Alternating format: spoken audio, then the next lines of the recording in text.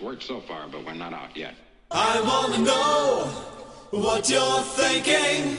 There are some things you can't hide.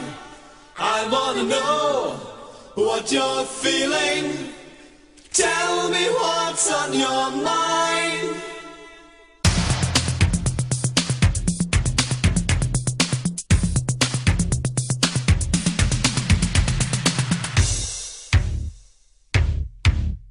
Pure energy.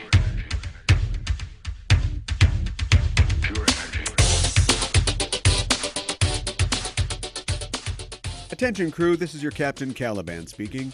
This is a special episode of Enterprising Individuals. We're off the beaten path today. We'll still be returning next Wednesday with a supplemental episode full of spooky and scary Star Trek monsters for your Halloweeny listening pleasure. But we've got an extra bonus show for you today. If you live in Europe or in the UK, or if you've been listening to this show recently, you probably know that Destination Star Trek was last weekend. Destination Star Trek, or DST, is the official Trek convention of Europe.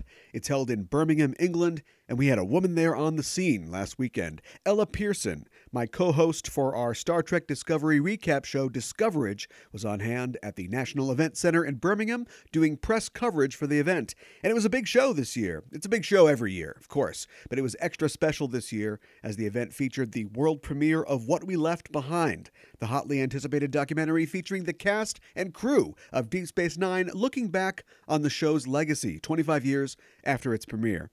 And the cast and crew of DS9 was in attendance at the show, as was the cast of Discovery. This is their first appearance at DST. William Shatner was there, Walter Koenig, Nichelle Nichols, and stars from all the Trek shows. And our reporter Ella was there, in the press conferences, on the red carpet, stalking the halls of the NEC. And she got the chance to sit down one-on-one with Andrew Robinson, a.k.a. Garrick, and Max Grodenchik, a.k.a. Rom, to get their thoughts on the documentary and on 25 years of DS9 and their place in the pantheon of Trek. And you will get to hear those interviews and my debrief with Ella herself, recorded right after the convention. All of that is on our show today, so stay tuned. Now, Ella is an American abroad in England. She's doing her best to assimilate, so to speak, and live like a real Londoner. I think she's got the tube figured out at this point, but she's not a native just yet. And I wanted to get the opinions of some real subjects of the crown about Destination Trek and about UK Trek fandom. So I called up William Turland and Rick Palmer of the UK-based Trek podcast 10 Backward. They were also in attendance at DST, and we had a conversation about the con, what it's like to be a British Trek fan, the importance of having a pub inside the convention center, and just how many things you can try to get William Shatner to sign. We also talked about the state of international fandom today and about some of the pernicious, toxic aspects of fandom today, which is something they've addressed on their show and what we can do about it. It was a great chat. I'm really chuffed about it. I think I'm doing that right. Ella would probably know. Anyway, here's our talk, and stay tuned for my talk with Ella and her interviews with Andrew Robinson and Max Grodenchik. Let's get underway. I'm joined on the show today by William Turland and Rick Palmer of the 10 Backward podcast. Will and Rick, do you mind identifying yourself individually for the listeners? Yeah, absolutely. So I'm Will Turland, and this Wait, I've got to identify myself. Oh, yeah, sorry. Hello, listeners to Enterprising Individuals. I'm Rick Palmer. Those are the sound of their voices. Thanks, guys, so much for being on the show. Can you explain for the listeners what you talk about on 10 Backward? Well, we talk about all sorts of things, actually. So there's four of us in 10 Backward altogether. There's myself and Rick. There's another guy called Rick Everson, and my wife Gemma Turland. And we sort of vary between. Sometimes we'll look at quite a broad topic, like we'll look at say Captain Sisko, for example, or we'll look at the Maquis. War. Yeah, we did one which was just about war. That ended up being sort of a multi-part episode. We underestimated how long that would take to talk about. Yeah. And then sometimes we'll try and sort of dial back the amount of research we need to do a bit and just look at an individual episode. Yeah, I'd say we have a pretty broad range of subjects, from, like we were saying, from episode reviews to themes to particular characters, things like that. We had recently a guest on who worked with the the real life Paul Stamets. So he was an expert in Sure. mycelium. So occasionally we'll have that kind of episode too, where we'll interview somebody, and we're trying to get more of those. Actually, I think we got an episode coming up where we're going to be talking to an astrobiologist. So Oh, wow. so yeah, a really broad range of things. I think in general what we try to do is keep it pretty relatively light-hearted and sometimes and relatively irreverent too. I mean, we all love Star Trek, absolutely. I mean, that's why we're doing the podcast. But at the same time, we like to think that we can kind of critique it fairly as well. Sure. Yeah, and we all enjoy hanging out as well, and yeah. Just having a few drinks and just talking about Star Trek, and we kind of hope that feel comes across in the podcast as well. Yeah. I was listening to some of your previous episodes, and you were having a discussion on a recent one about the topic of toxic fandom. It's a fascinating discussion on your show. People should check it out. And it's very similar to a lot of conversations that I've had recently about that on this show and elsewhere. You were talking about being positive fans before. What ultimately do you think is the source of people being toxic in fandom? And if you want to limit it to Trek, that's fine. I know that toxic fandom is a problem across a lot of fandoms today. I guess in a way a person's love for something can give them a sense of ownership, perhaps. And when somebody kind of does something to that thing that you don't like, I guess you feel threatened, and that's the general idea I get from hearing about it. And it doesn't. I mean, it extends to kind of people kind of being not behaving very well at certain conferences. I mean, I've heard stories of things happening at Doctor Who conferences and other kind of conventions where someone will make like a snide comment about something or or criticize somebody for liking something. I think it's I think it just comes from a sense of a sense of over ownership and maybe not having a kind of a social circle which allows them to kind of hear another side. Maybe they perhaps have a little bit of an echo chamber in terms of the conversations they have with other people that like Star Trek. So there isn't that person to kind of for them to have a constructive argument with. Interesting. Will, would you agree with that? Yeah, I would, and I'd say it can come from a positive place. It can come from having a real passion and an excitement for a subject like Star Trek, and then I think if the longer you've been a fan of something, then maybe the more defensive you are of it, and it feels like there's an element where you love something so much that everyone else, the way everyone else likes it, is wrong. Yeah. Like they're not enjoying it properly. They're not watching the right episodes, and I don't know. You just lose sight of what being a fan of something is in that way. I think. Yeah, and I think as well, perhaps it might be that. I mean, when I was growing up, when I was young and when I was a teenager, I've been a Star Trek fan for most of my life, and I can tell you that being a Star Trek fan at school did not help you be popular. No. So I have to admit, a part of me feels like I've suffered for my fandom. Right. But nowadays, I think being nerdy is pretty. It's in the mainstream, isn't it? I'm not so sure that it's the same. So whether some people feel that it's that the new people that are coming into Star Trek and liking it are doing it wrong somehow, or haven't suffered enough for their fandom. I don't know. I mean, whether that's a part of it too. I mean, it shouldn't be. I mean, it's or if you do feel like that, then you don't. It's the extension of those feelings outside. It's like externalizing that negativity. I think is a big part of toxic fandom, because I imagine most people probably have get a bit upset by certain things, but the trick is not to externalize it, just to kind of check yourself and realize that it's silly to think that way and move on. But some people don't move on and they do externalize it, and that's where it can become toxic. Yeah. And social media is the perfect platform for that sort of toxicity, isn't it? I think. Yeah. Yeah, we all have negative opinions about, say, Star Trek V, for instance. But Sure. when you go on a 10-paragraph rant about it, that's not great. Something else that puzzles me, No. I get puzzled by how calcified some people's opinions are about certain things. Like we've got, a new Star Trek show, the first in 13, 14 years, which is a cause for excitement. But there are people that are like, oh, things don't work like that, or the uniforms. Oh, the endless discussions I've seen with people about uniforms.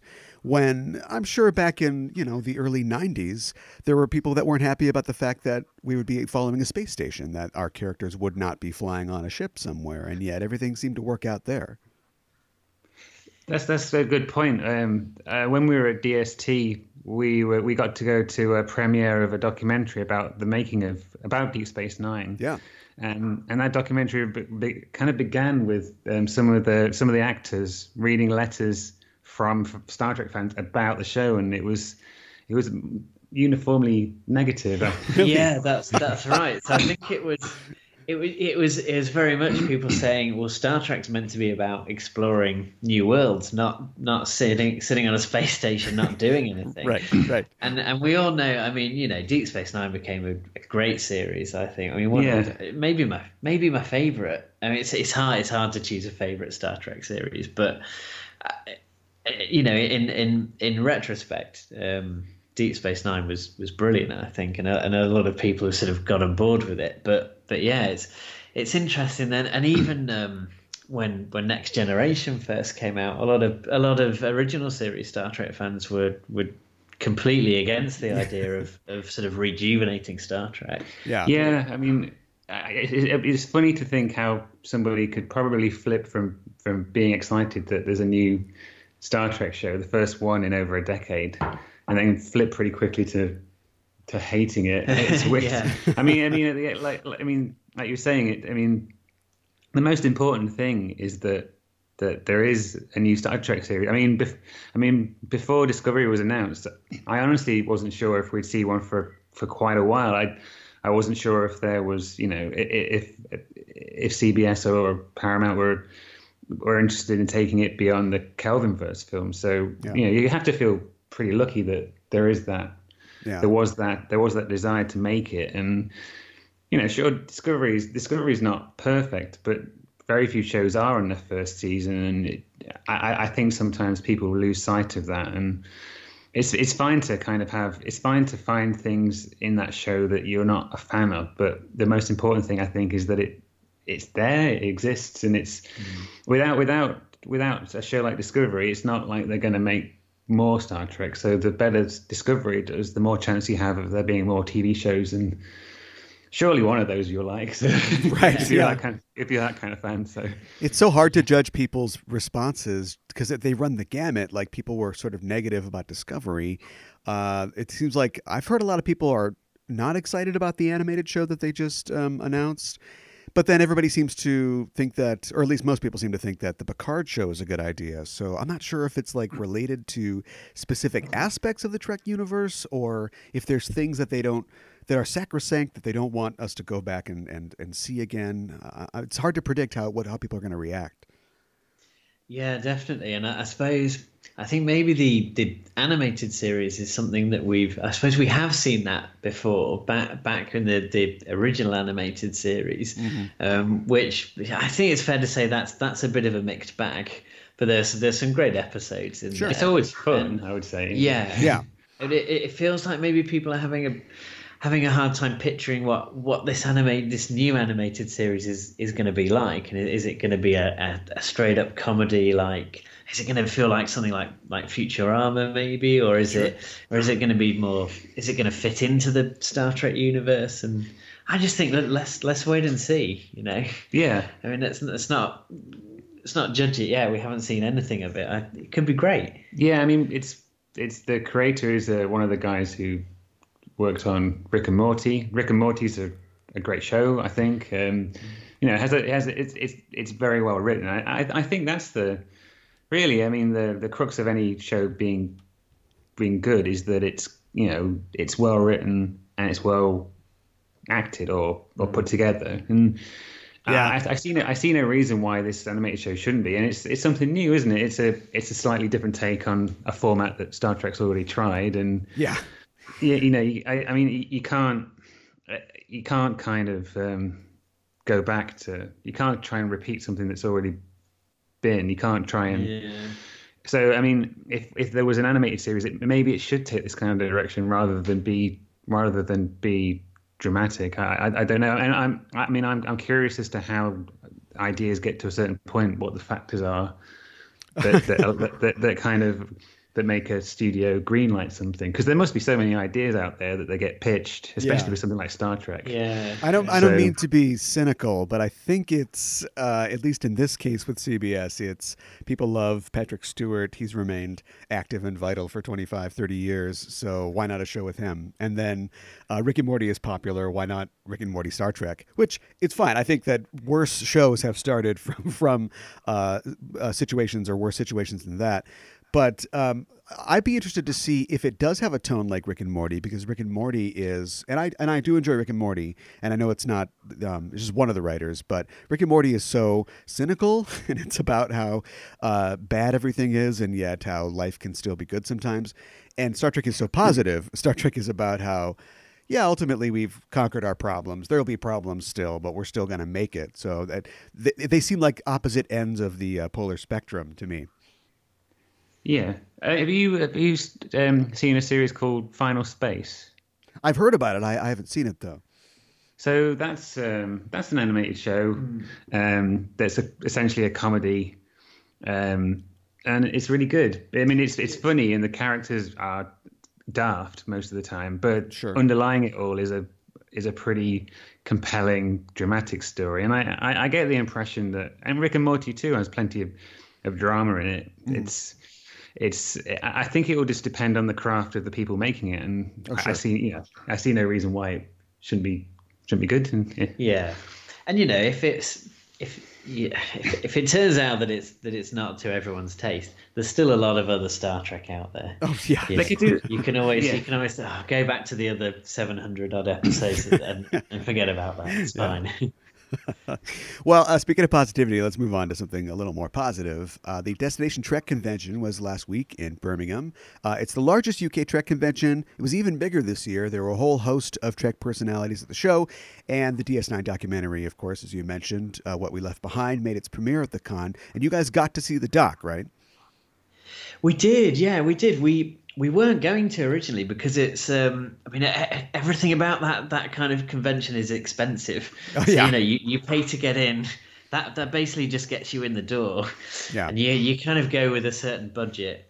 And you just, but then once you're there, you sort of get caught up in it a bit more. And one of our friends managed to get a free ticket for the premiere of that doc, and then he gave us his ticket, and then we sort of thought, right, okay, well then if we split the cost of some more tickets between us, three of us, then right, we could just about make it work. Sure. And yeah, we did get to see it, and I gotta say that was that might be the highlight of the whole thing for me. I absolutely loved that documentary. Yeah, it's really good. It's fantastic.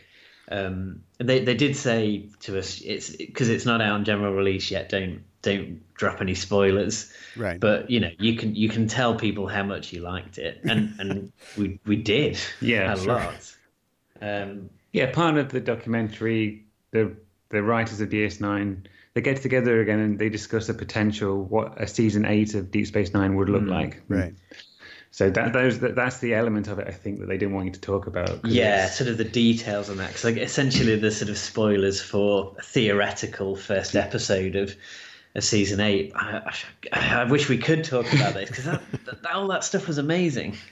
Do you see that becoming part of any future storytelling on Trek TV, or possibly like an animated series? I think that would be the best place for it, because it would allow most of the cast to come back, I think, and sure, and it would get around issues about how Cisco would look if he's been with the Prophets all this time. Sure, little things like that. Yeah. So and you could have, like Jeff Coombs could come back, he could voice a character, and it would probably be it would be less stressful on actors like Arnold Schimmerman and Aaron Eisenberg. They wouldn't have to get into like 4 hours of makeup for every show. Yeah. So I think a continuation of DS9 as an animated show would be perfect, actually. I'd love to see it, and especially having seen that documentary, I was in such a Deep Space Nine mood after seeing that. I would just love to see that show continue. I just don't know that they'll do it. It feels like there's a lot of other Star Trek shows on the cards already, and yeah, I mean, but I guess fans really want the Deep Space Nine to be what's the word called when you make it HD? Oh, remastered. Remastered. Yeah. So there's a lot of people who would like to see Deep Space Nine remastered, but for the cost of doing that, you probably could do. Yeah, you could do an animated. You could do an animated too. I think I'd rather, as much as HD Deep Space Nine would be great, new Deep Space Nine would be even better. Yeah. So I think it depends. I mean, if the fandom kind of shows its appreciation and it can be seen as a product that's worth doing, I don't really see what would stop them. Yeah. Just maybe the logistics of. Yeah, I mean, I guess, but I'd love to see it. I can't imagine that documentary going to any Star Trek convention and it not getting a standing ovation. And so yeah, I mean, I'm optimistic. I'm hopeful that it will happen. I just have to wait and see, I suppose. Yeah. Was there anything else at the show that you were particularly looking forward to seeing? Some of the people I got William Shatner's autograph, so Okay. That was cool. I got to very, very briefly sort of meet him and say hello, and it's really great to meet you and stuff, and that was cool. The guy in front of me had so to get William Shatner's autograph was £65, which I guess is about $80. Yeah, I think Sure. so. Yeah. And I got one autograph. But the guy in front of me, he had at least 20 William Shatner photographs. Oh my goodness! So the guy in front of me, he spent well over £1,000 on William Shatner autographs, and I was genuinely worried at one point that William Shatner was going to say, "This is I'm exhausted. You'll have to come back." Like, no. But to be fair, he soldiered on, so met William Shatner, met Andy Robinson, Garrick. Oh, yeah. That was great. And I also met Gates McFadden. Great. So in terms of, got their autograph. That was really cool. Will, you got to... Yeah, so I was also really, the thing I really wanted to do at this convention was to meet Shatner, because I just thought I don't know how long he's going to keep doing these kind of things. This could be my last opportunity to do it, so I was really excited to get his autograph and interact with him for probably less than 10 seconds, but that's it's good enough. Yeah. But that was really exciting. I mean, this was our first sort of full Star Trek convention, so I've got to admit I wasn't quite sure what to expect. But it was the whole thing was just great, really. Yeah. So to day one, the Friday, it was a bit quieter than. That's the quietest day, I guess. Not everyone can make it because some people have work, I suppose. Sure. So that was good. It was a bit confusing. We spent a bit of time trying to work out how to get autographs because it wasn't particularly obvious. either that or we were just a bit kind of Just dopey. We just flummoxed. We spent some time reading the information signs and then kind of asking people, but still not really understanding what they'd told us. Because they're sort of a virtual queuing system, so you get a ticket, which is a bit like in a supermarket. If you're buying cheese, you get a ticket from the cheese counter and you go back and get your cheese. It's sort of a bit like that. But then what we hadn't understood is that you also have to go and buy. Like a photo for the actor to sign. Right. We thought maybe you'd pick that up when you got to the desk.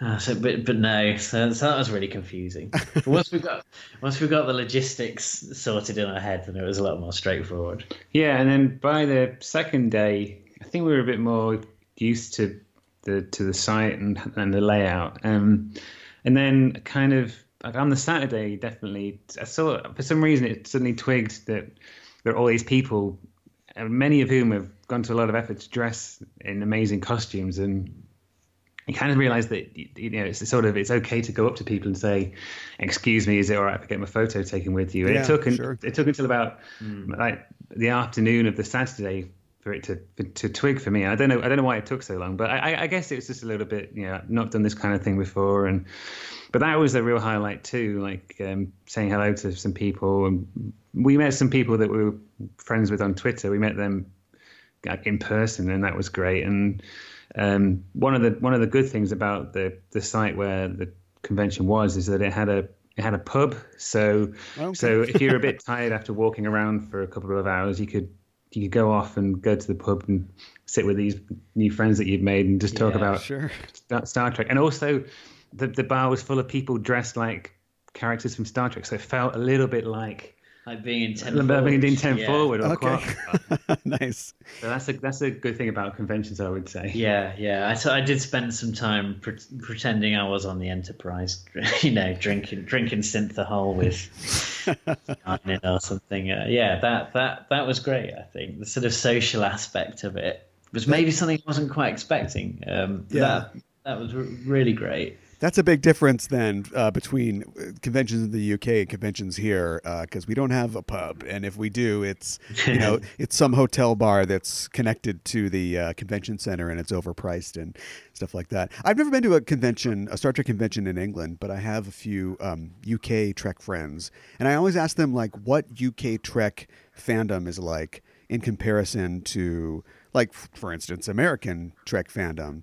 There's definitely people cosplaying there. Oh yeah. There was I'd say like a massive percentage of people were dressed up, and I mean we bought ourselves some original series tops. I had a gold sort of Kirk top. Rick had a blue Spock top. But I mean that sort of costume is, I guess it's sort of the laziest approach. You just have to wear black trousers and some boots. Yeah, it was what we could afford. It was really what we could afford. But some of the cosplay was incredible. I mean, there were a couple of people dressed as Borg there, and their costumes were amazing, just really detailed. There was a whole group of people as well who were dressed as characters from Captain Proton. Right. And I was I saw, and I was like, who are those grey guys? I can't think of many grey aliens in Star Trek. And then it twigged. It didn't twig until I think when I got home. I was like, oh no, wait, they're black and white. Okay. Yeah. That was really imaginative. Yeah, and there was a couple of people who'd done full on Ferengi makeup. Yeah. Andorians. Yeah, so most of the races. So there was a Breen, Vorta. She looked great. So yeah, there was so many. It was very impressive in terms of the difference between British Trek fandom and American Trek fandom. I'm not really sure. Maybe it may be kind of the kind of other sci-fi that you like, TV wise, perhaps. I mean, I guess growing up in America and growing up in the UK, the other shows that you might watch around the same time might be slightly different, but not too different. I'm not really sure what the singular difference might be. No, I'm not really. I mean, it's I think it's hard to say, especially because this was our first convention, I guess. So we don't have a whole lot to compare it to. Sure.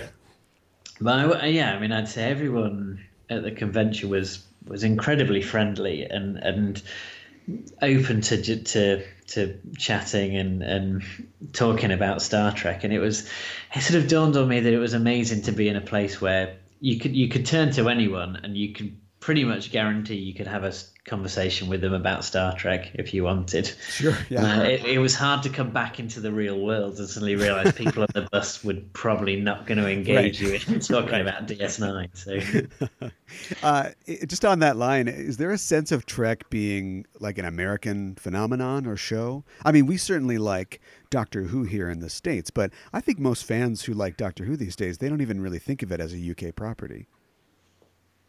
No, I think that's true. Yeah, I think Star Trek's it's pretty universal. I Sure. think. I mean, I don't really think of it as an American show as such either. I think I get so sort of caught up and lost in the world. Sometimes I don't even think of it as a TV show. No, I think maybe it's more. It's yeah. I would say it in terms of being an American show. I would only say perhaps sometimes British characters. Like a British character will pretty much definitely like tea. You know. Yes, yeah, that's right. Something like that. So yeah. I mean, but that's fine. But no, I generally get the sense that it's just a great piece of sci-fi. It seems to, and it came about at a time and an era when American television was being pretty creative. I mean, in the same decade, we got Star Trek and we got the Twilight Zone, which are two of the greatest shows ever created. And so yeah, I mean, no, I wouldn't kind of it never occurs to me to be an American show. It just seems a really good one. Yeah, I'd agree with that. Has it been a problem as a UK fan, like when you were growing up, getting access to the show, like seeing the episodes and shows you wanted to see? Yes.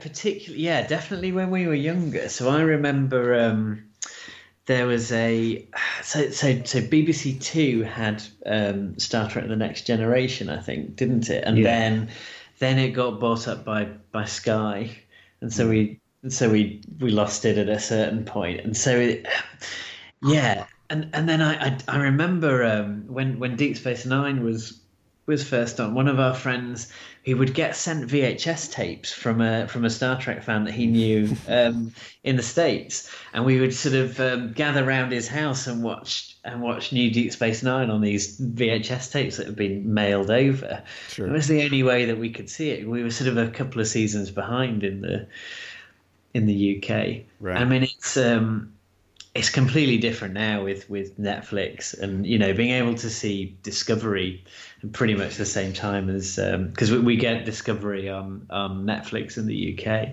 right.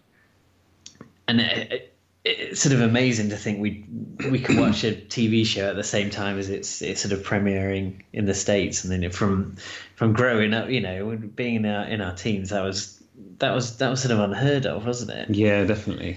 That's funny. I had the same experience with Doctor Who over here when I was growing up, because the local public broadcasting station must have bought like 6 or 8 Tom Baker serials and then just ran them over and over and over again. So as far as I knew, the Doctor was just this guy with a scarf, and that was pretty much it. Right. I think we had a similar thing with the first 3 seasons of Next Generation got repeated a lot on BBC Two, and I think they'd done a deal so that they got the second half of Best of Both Worlds, so that they could at least finish that story. But that was the only episode they got, because otherher's that'd be agonizing. That would be rough. Yeah. Could have been a decade before we saw what happened after Riker opened fire, and but yeah, and it's kind of a shame because I'd say the first couple of seasons of Next Generation probably aren't its strongest. Yeah, so it was a while before we got to see the really good stuff. Yeah. Well, thanks so much, you guys, for joining me on the show. Where can people find 10 Backward on the web? So we're on a site called lowerdecksradio.co.uk, and you can find us on Twitter as well, at 10 Backward. At 10 Backward, and then we've got our individual Twitter handles, but I'd say at 10 Backward is the best way to get hold of us. We've got a YouTube channel as well, actually, but I'd say the best way to get to us is really through our Lower Decks Radio site. Sure. Do you want to give out your Twitter handles too? Yeah, sure. So I'm at Will Turland. And I'm at Mr. Imhotep. Ooh, and what's Rick Everson? Is he at Trek Fan Rick? He's a Trek Fan Rick. Yes. And okay. Gemma is Gemma Turland? Yes, she's at Gemma Turland, yeah. Okay, cool. Yeah, we haven't been as imaginative with our Twitter handle. What's coming up on 10 Backward? Anything you guys can talk about? Oh, well, funnily enough, we were talking about, when we were at Destination Star Trek, we were talking about how our show we have a variety. Sometimes we'll look at some of the really complex and sort of political ideas in Star Trek. Sometimes we'll come up with a really stupid idea, like what's your favorite Star Trek pet? Yeah. And everyone who was with us were like, wow, that's a brilliant idea. You should do that. So I'd really like to do that. I'd like to do what's your favorite Star Trek pet? Yeah. Quite a lowbrow. Yeah, I think that so could maybe be fun. that, and like I was saying before, we've got an interview with an astrobiologist, so that'll be coming up too soon. Oh, and because we'd done an episode on toxic fandom, we had an idea to sort of explore the more positive side of fandom as well. So maybe it's sort of a counterpoint to that episode where we talk about all the positives that Star Trek fandom can bring. So yeah, we've always got a lot of ideas for episodes on 10 Back because we struggle for the time to get it all together. Yeah. Well, keep them coming. Will and Rick, thanks again for joining me. You're very welcome. Thank you for having us. Yeah, it's been great. Thank you. Thanks again to Will and Rick for chatting with me. It was a lot of fun. And it's good to know that while I was frantically searching for more Doctor Who episodes, they were having to watch, I guess, Shades of Grey just over and over again until more Trek episodes showed up in the UK. So we're not so different. We're united as fans through our struggles. Just a reminder, you can find 10 Backward on the web at lowerdecksradio, all one word, .co.uk, and at 10 Backward on Twitter. If you'd like to follow them individually, I've got links to their Twitters in the notes for this show. All right. Let's get to Ella's interview with Andrew Robinson. Andrew is, of course, the actor behind Garak on DS9, but he's also known for a long career of playing intense and eccentric standout characters like the Scorpio Killer in Dirty Harry and Larry, and technically Frank Cotton in Hellraiser. Oh, man. Come to Daddy. I mean, stop me before I start another podcast, but if you wanted to do a show that just focused on Andrew's various roles over the years, you'd be in good stead. Ella asked him about his time playing Garak. They talk about the novel that he wrote featuring Garak, A Stitch in Time, and why Garak is such a popular character. They also talk about acting on stage and about his work as an educator and the creator of the MFA program at USC. They go all over the place, and here's the interview. You had to wear extensive prosthetics for your role. Is acting or the process of preparing as an actor different when you're covered in silicone and your call time is hours before you start filming? No, I mean, you just have to get past the fact that you are, wearing a mask. But the preparation, all the work of an actor is the same. Myself personally, I find it it's kind of freeing to have a mask. Whatever neurotic, self-conscious tendencies I have, disappear because I have this mask, and there is this kind of wonderful image that I'm acting behind. So no. What was your favorite part of playing a character that's in such a moral gray area? Did you ever wish he would choose a side and stick with it? Oh, no, never. I mean, the thing about playing a character like Garak is that it affords you a subtext. So that you have a great sense of irony in that. I mean, not just lying. It's that you have your own personal agenda and you cover that agenda with your behavior. And for an actor, that's a wonderful dynamic. Rather than it's boring to constantly be saying exactly what you mean or what you feel or what you think all the time. It's as far as I'm concerned, it's the reason why the character is so popular. Is because people were fascinated by the puzzle of this man. That's definitely why Garak is like my favorite character, so I'm glad that you said that. Speaking of him being very appealing, he's not much of a team player. Was there an effort by the writers to write him in more, or was he ever written out because he didn't fit the scenario? No, they always wanted him to be the outsider, which, of course, being a Cardassian on, what was a Bajoran station. And, I mean, it's sort of like I liken it to if there were a Nazi after the Second World War living in Jerusalem. I mean, and so he, by the nature of pure circumstance, he has to be an outsider. Yeah. And again, that's part of his appeal. What is this man doing here? Yeah. Why is he here? He's just a simple tailor. That's right. Everything's fine. Okay. Speaking of a simple tailor, what do you think your character is up to 25 years after the end of DS9? Oh, I think he's running Cardassia. I really do. If I were to write, I wrote one book, that the impulse to write the book was just to find out, to explore, do my own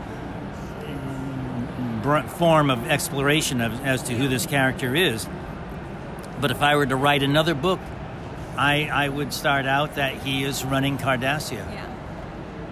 That's awesome. So speaking of your book, was that completely your idea, or was it suggested to you?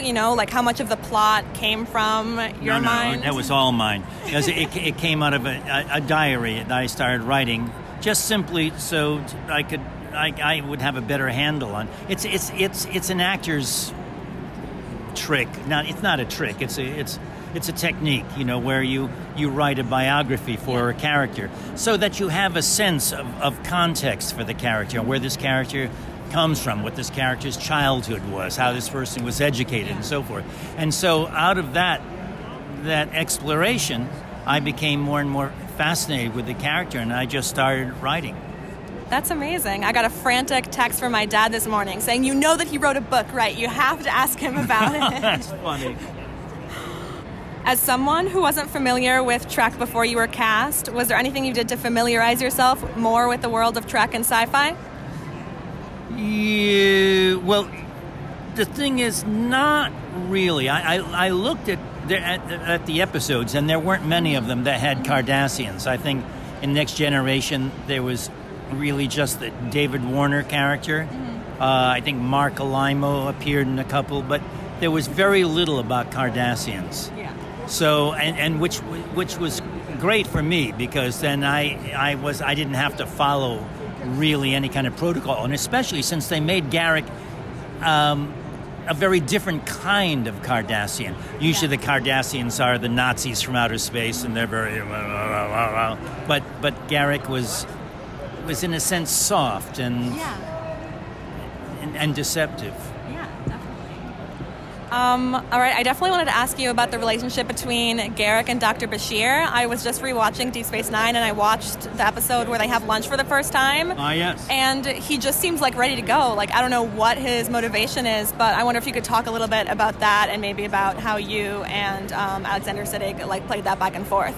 Well, the reason that I'm here with you today is because when they hired me, it was only a one-off, but they were trying to find a storyline for Siddig, for Siddig's character, Bashir, that would involve him more in the show, because they wanted to get him more involved. And so they thought, all right, we'll try this. We'll see if we'll hire Robinson and to play this older man who may be or may not be a spy, and then see how the chemistry, comes up between he and Sid. And of course, Sid and I just fell in love with each other from the beginning. We had a great time with each other, and so it's like, I mean, it just clicked from the beginning, and the writers, the producers, they saw that, and they said, oh well, let's just go with that. So if Garrick is running Cardassia 25 years from now, do you think he and Bashir are still friends? Yes. Yeah? Absolutely. Absolutely. And probably Bashir may be the only person that he'll tell the truth to, that he will reveal anything to anyway. Okay. Have you watched Discovery at all? No, I haven't yet. Because I don't have that, CBS. I'm waiting for it to come to Netflix. Yeah. How do you feel about the future of Star Trek? Are you supportive of did you see the J.J. Abrams movies? Are you supportive of the direction they're taking? Well, I think everybody should have their take on it. So I'm not a purist. Yeah. Because one of the things that happened to us on Deep Space Nine is that people objected that we went against the Star Trek concept, of one-night stands on different planets. And which is silly. You know, I mean, everybody. You know, if you're gonna, everybody should use their, take their original ideas and bring them to bear with each show. And each show should be different, so that they're not a copy, of the past shows.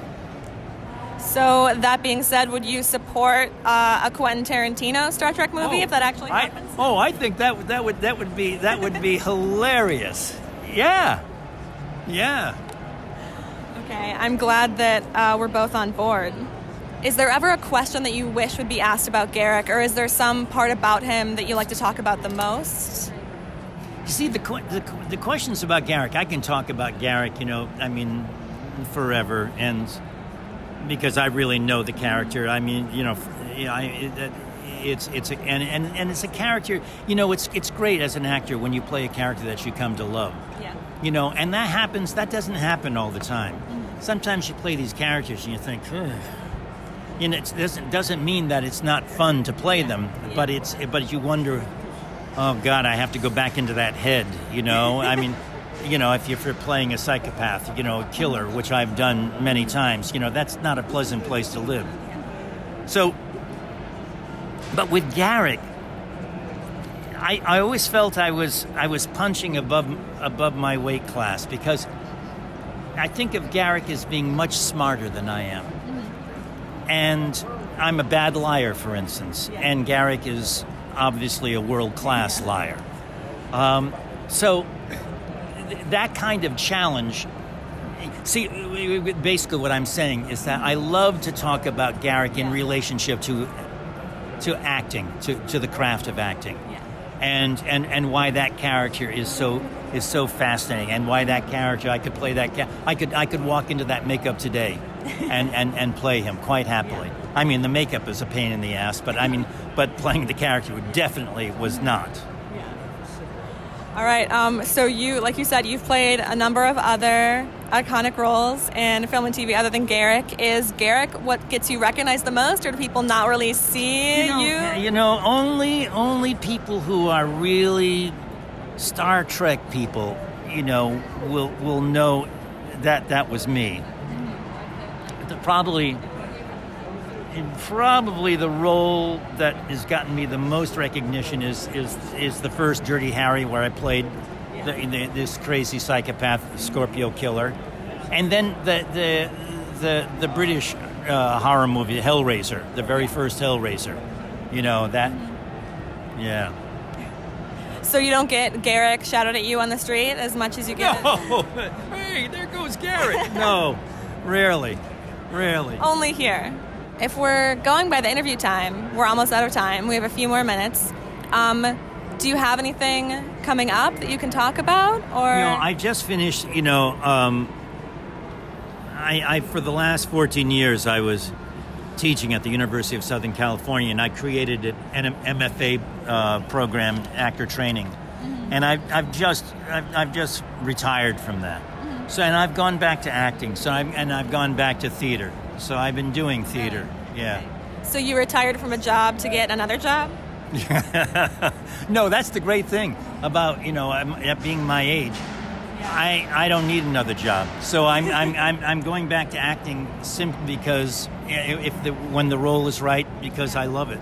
Yeah, that's amazing. Yeah. I love that. Okay.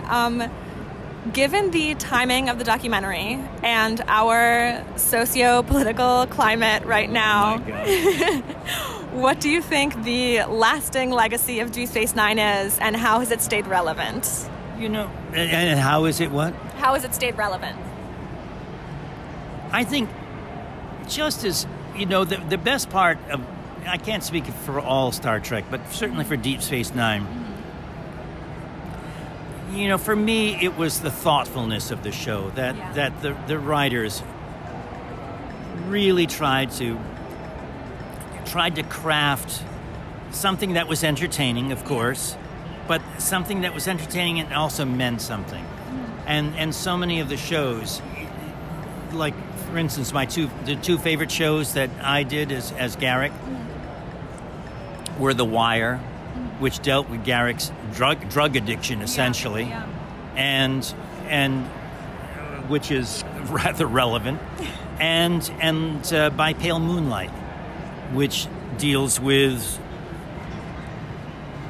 the political manipulation and realpolitik, and which is our world. That so much goes on that we have no idea of what's going on. That infects indeed often our lives. I mean, and in this present political climate, I mean, it's like it's unbelievable how we're all being infected by a certain kind of poison that is crept into our political bloodstream. It's extraordinary. And I think that's the kind of thing, and those are big themes. Those are like Shakespearean themes. And Star Trek, Deep Space Nine at best, really tried to tackle those themes.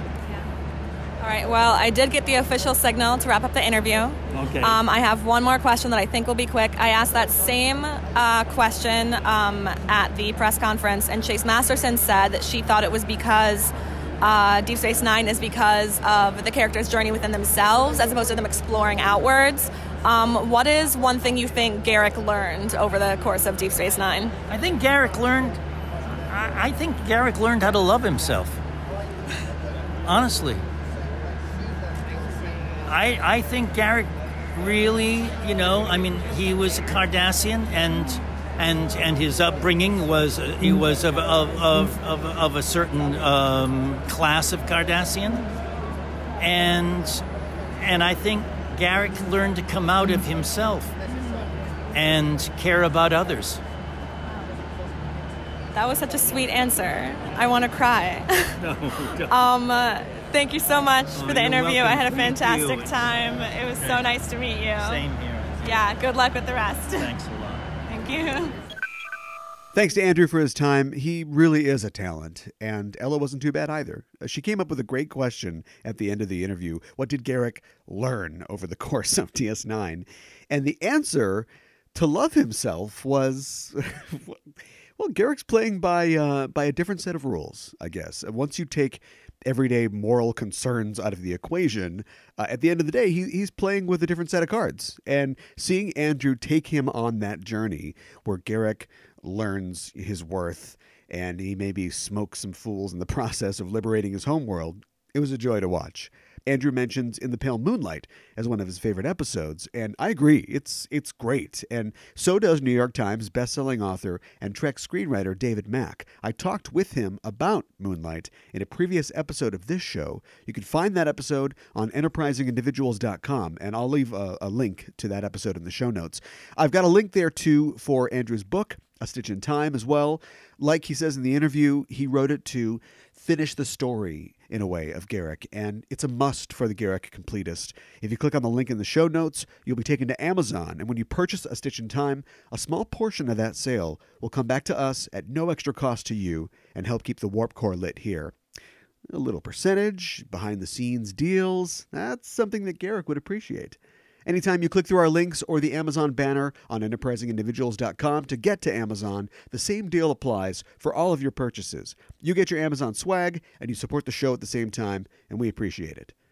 Back to Ella. I talked with her about her experience at DST last weekend and getting to talk with Trek stars, seeing the DS9 documentary. We talk about the international family of Trek fans, and she's got a great William Shatner story. Here it is. Okay, I'm talking to, well, you should know who this person is by now. It's Ella Pearson, a co-host of Discoverage on this network. And Ella went to the Destination Trek convention in Birmingham of the UK last weekend. Ella is studying abroad in London. How do you have time to run off to Birmingham to do Star Trek conventions? I'll tell you how. In England, you spend like a fourth to a third of the time in the classroom as opposed to in America. That sounds amazing. So I have like 6 hours of class time per week. So I have 3 hours of class on Tuesdays and 3 hours of class on Thursdays. Okay. I went to the wrong place for college. Yeah. So I have, so far, I've had some free time. we're getting close to midterms when I will have a lot less time and I'll be writing lots of papers. But Sure. up until midterms, it's been wild. I've been bouncing all over the place. Sure. And like the transportation situation, because like Birmingham is what, like an hour or two away from London by train? It is, yeah, it kind of varies depending on what like train route you take. But yeah, it's like 2 hours out. The ones I took at least were like 2 hours. Well, that's not too bad. No, not at all. Well, in England, they think it's horrible. Yeah. But for me, that's like nothing. Right. So, okay, so tell us about the convention. I mean, you've been to conventions here in America. Like, how are conventions different, or at least this one, in England? Oh my God. Okay. So I go to a lot of conventions in the US, but the overwhelming bulk of the conventions that I go to at home are like local conventions, like small, I mean, oftentimes small fan run local conventions. Sure. Destination Star Trek Birmingham. I mean, I don't know how it like stacks up to like Star Trek Las Vegas, but like their banners at the convention center say that it's the biggest Star Trek convention in the world, and it's freaking huge. Sure. I was looking at some pictures online of the NEC, the exhibition center in Birmingham. Yeah. And it's like an airplane hangar, or it's like several airplane hangars. Like it's a huge It is space. literally, it is so massive. The NEC is like 12 massive warehouses connected by like a huge long hallway in the middle. And it is so huge. So the Star Trek convention was actually just in one hall. It was in Hall 5, but Hall 5 alone is like this like literally the size of an airplane hangar, like massive. They had 3 stages, 2 smaller ones and 1 huge one for the bigger events. They had a huge long line where all the autographs were taking place. They had a screening area where Star Trek episodes were playing all day. Cool. They had like merch. I mean, it was amazing, but it was completely overwhelming and massive. And I bet there's a ton of people there too. So many people. Oh my God. Okay. On Friday, this is actually really funny. On Friday, I met somebody I know from like Twitter and Instagram, and they literally like dragged me up to Anthony Rapp, who was just like sitting at his autograph table. Yeah. And then before I knew what was going on, we were just like having this like casual conversation with Anthony Rapp, and Anthony Rapp goes, "Somebody told me that there's going to be 6 times as many people here tomorrow." And then I was like, if Anthony Rapp is telling me that someone told him that there's going to be 6 times as many people tomorrow, there is actually going to be 6 times as many people tomorrow. Right. Like, oh my God, because on Friday it was mostly like there were photo ops and stuff, but it was really just like the opening ceremonies was the biggest thing going on. Yeah. So, because that afternoon was the press conference, so the guests, there was like a couple, like an hour or so of press conference and then like a bunch of interviews. And yeah, so on Friday there was like lots of space, and yeah, like we were able to just walk right up to Anthony Rapp, like walk right up to Wilson Cruz and Kenneth Mitchell and just like talk and have fun. And it was so crazy. And then, yeah. And then on Saturday and Sunday, it was like packed. Well, tell me about the press conference. What was the press conference like? It was like so cool. So I've never been to like an official press conference. And so it was like, and then I also, just a little bit of backstory so we know how like frantic I was. Although I was handling it very well, but I was supposed to be on a very early train that morning. I was supposed to be in Birmingham between 9 and 10. And so my train was at like 6, which it's not unusual for me to get up very early or to get up in the middle of the night. So I had a lot of confidence, but I was having trouble sleeping. And so I didn't go to sleep until I don't even know when. But I was still confident in myself to get up. And that morning I opened my eyes.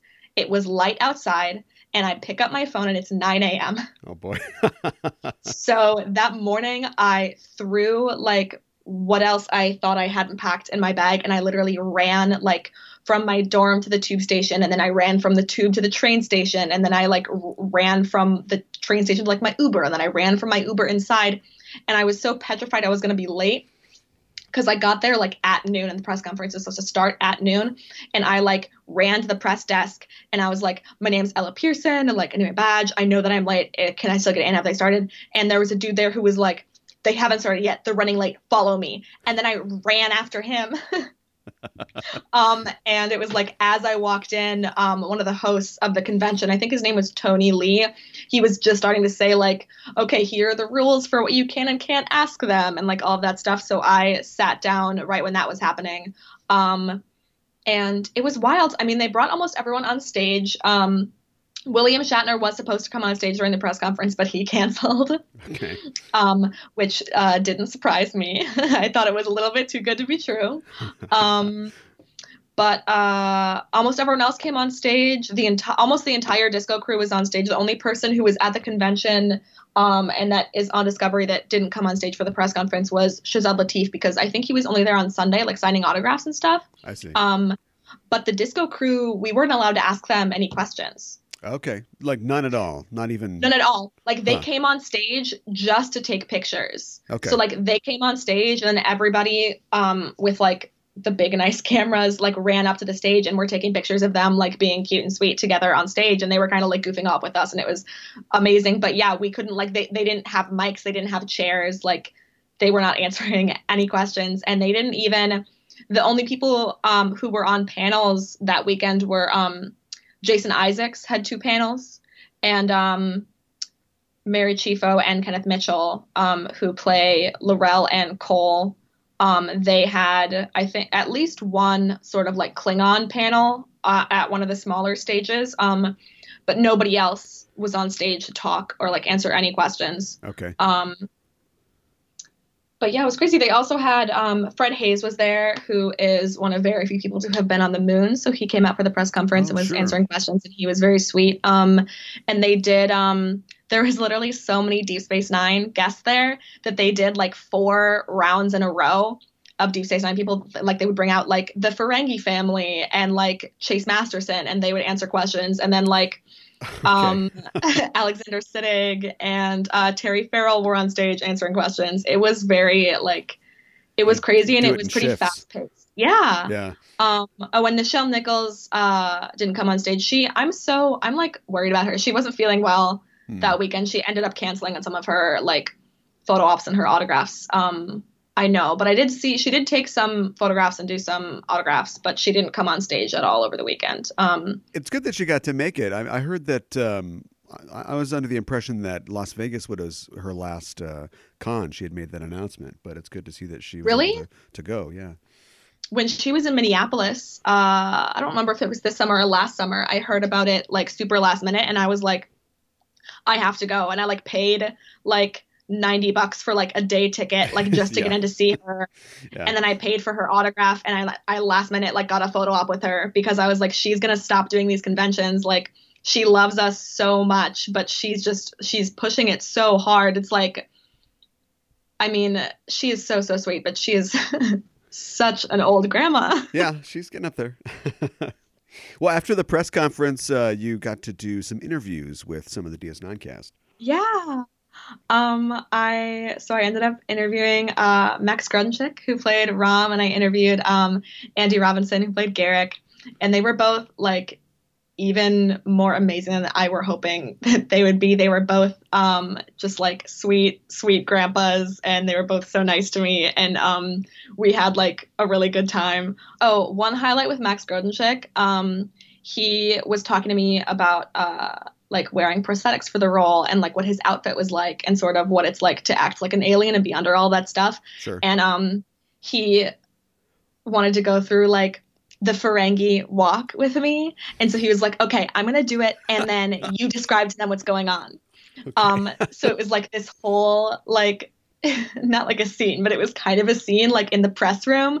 And I just felt I was like glowing. I was having such a great time, and I was like, everyone else is just sitting down with their guests. Like, y'all are lame and I'm amazing. Like Max Grunchick is teaching me how to walk like a Ferengi.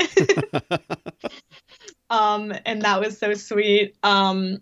He also, he seemed to be interested in the fact that you were from Minnesota, and he had a anecdote about going to the state fair as well. When they both asked right away where I was from. People did that all weekend because as soon as there weren't that many Americans there. It was very much like all of the guests were Americans, and then everyone who like paid to be there was from Europe and from the UK. Okay. And so whenever I started talking, people were like, "Where are you from? Like, why are you here? Like, did you fly all the way over here just for this?" And I'm always like, "No."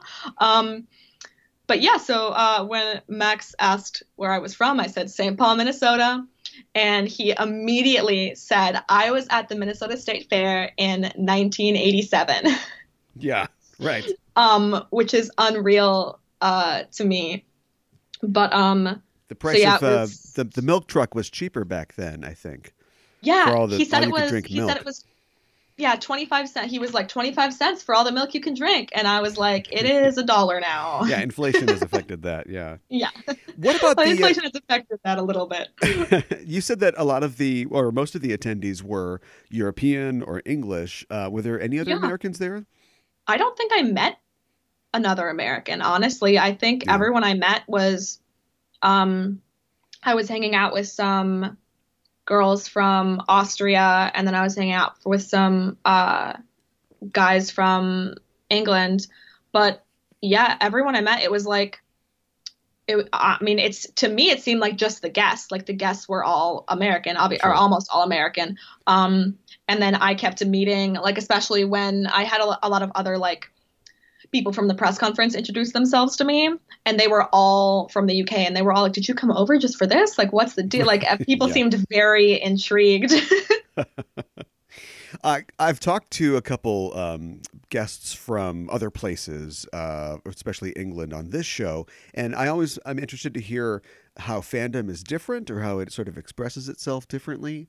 I know that fandom in general has become just kind of generally homogenized at this point. Like you could go to, for instance, a UK Trek convention and see the same Spock ears and see Discovery costumes and things like that like you'd see somewhere else. But in the past, the fandoms have been somewhat more circumspect than Americans, is what I gather.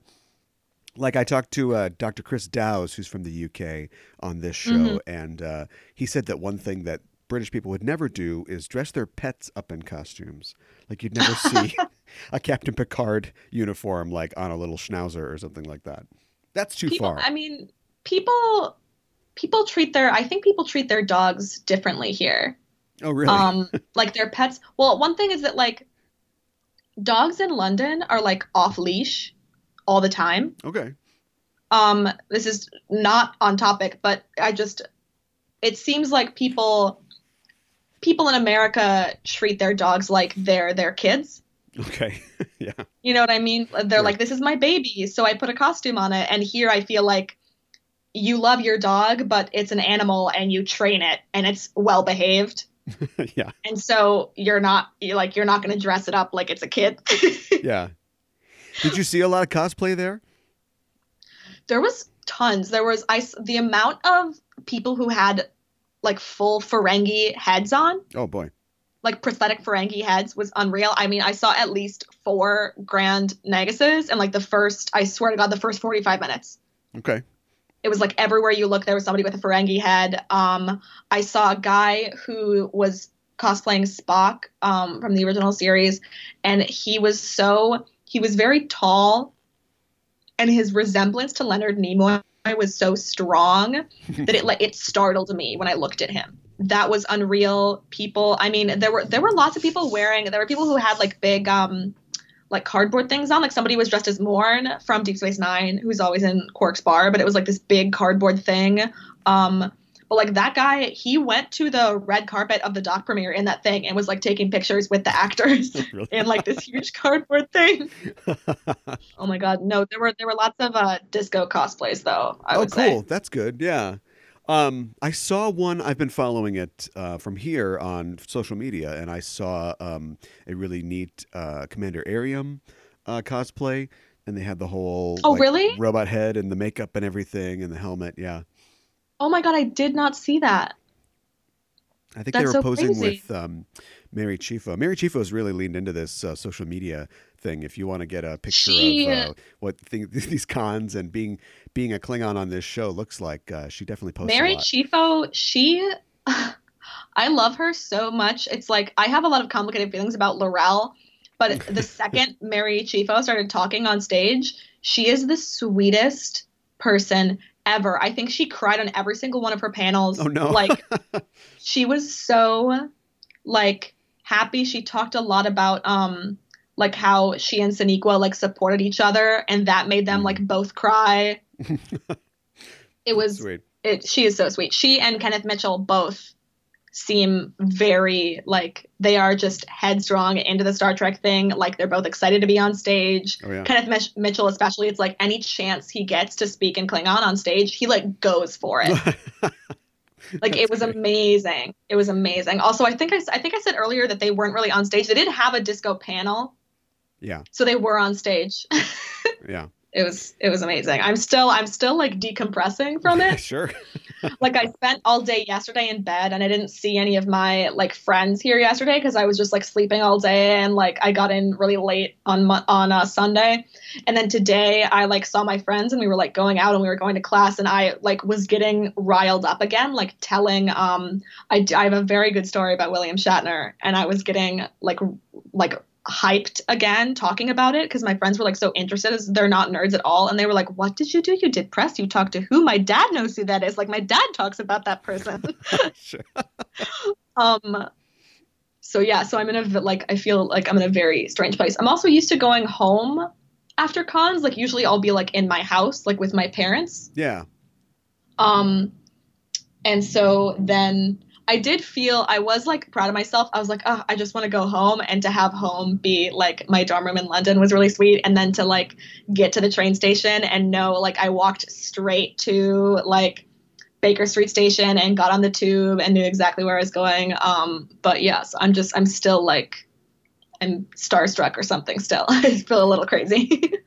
Well, let's talk about the documentary, the premiere of the documentary, What We Left Behind, at the show. You got to attend that. You got to be on the red carpet as well and see the stars coming in. What was that like? It was unreal. The Deep Space Nine cast, they all seemed so happy to be there. They seemed happy to be there with each other. They were all very sweet. I have never been to a red carpet before. And it was wild. There were lots of fans that were walking the red carpet too, but they were all like very sweet and goofing off with the press and stuff and like talking to the actors. And then, I mean, I can't recommend the documentary enough. Like I was in tears for at least 50% of it. Wow. I swear. And the other 50%, it was like, I was just dehydrated. I was like, I need some water. Like, it is amazing. Like if you like Deep Space Nine, definitely watch it. It was a little I mean I talk on podcasts about how it's strange being a young Star Trek fan. Sure. Because so I was alive when Enterprise was airing, but it was obvious like I was pretty little and it was a little dark for me as a young kid, and so I wasn't really watching that as it aired. So Disco has really been the first Star Trek series that I've been involved in, like well, not involved, but I've been watching the creation of and like the drama and watching it every week as it comes out. And so to hear the actors and the showrunners talk about how much they struggled being like the middle child between Next Gen and Voyager was really, really strange for me. Like I didn't really know anything about that. I didn't know I mean, I knew that people didn't like it, but I didn't know how much they really struggle with that. And I also knew they talked about Terry Farrell talked in the documentary and on stage about her decision to leave. Mm-hmm. And I guess I never really thought about it being anything more than like they killed off Jadzia. Yeah, right.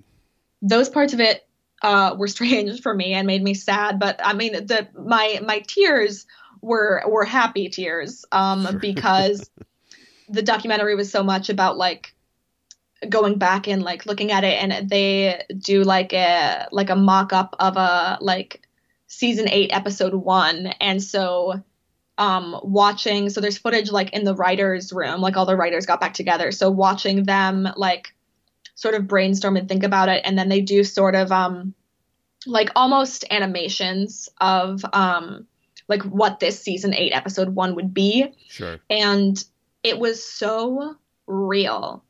Like I could just hear the Nav Visitor, like I could hear all of the characters saying what they said would be going on, and it was so moving. And I mean every Star Trek documentary makes me cry. I'm such a nerd, but it was just, I mean, it was beautifully done, and I think it was fantastic that I'm really glad that the showrunner Ira Steven Behr got to do it himself and take his time with it. Yeah.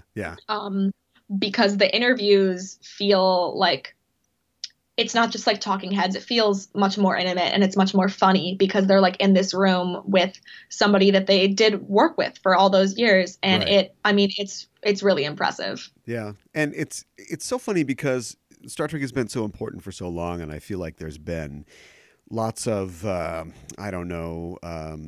hour-long, like whenever I am a little older, and whenever they would like rerun, like whenever a movie would come out or they'd rerun some TNG, there would be like a featurette, where they're interviewing Jonathan Frakes, in a blazer or something like that. And there's never been like a definitive like feature-length documentary about newer Trek, or even like TOS. I'm struggling to think of, and so I think it says a lot about. The documentaries are more like they'll do a documentary, but it's like on the fandom, like Trekkies. Right, yeah, like these crazy people with their ears, yeah.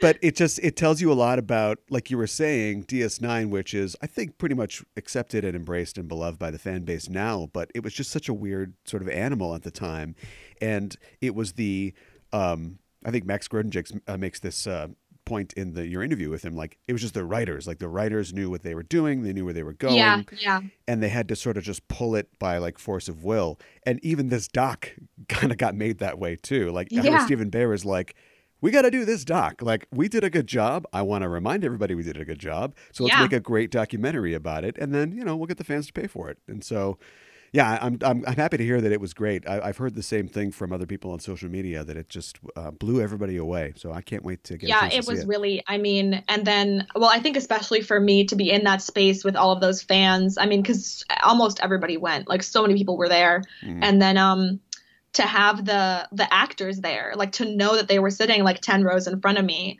was so wild for me. And then to know that some of them hadn't seen it before. For some of them, it was their first time watching it. So yeah, so that was very moving. And I learned this weekend that part of the draw of Destination Star Trek is that you're not allowed to videotape the panels. So the actors end up being much more candid on stage. I heard a lot that I'd never heard before and never thought about. I mean, Terry Farrell talking about how hard it was for her to leave and how she felt so like dismissed, and she felt so much like they weren't listening to her. Just like broke my heart. And then the other actor this was during her panel with Michael Dorn. Michael Dorn was talking about how none of them knew, like nobody knew that Terry Farrell was in this weird back and forth with CBS or whoever, negotiates her contract. None of the actors knew that she was telling, the execs that she felt like nobody was listening to her. And it's very, I mean, I feel like I'm making it sound kind of sad. And it's a little sad when she talks about leaving the show, but I mean, it's just really, it's a beautiful piece of work. And yeah, I mean, Deep Space Nine was so good. And I remember during the press conference, Chase Masterson said that she thought the reason why it did so well is because it was on a space station,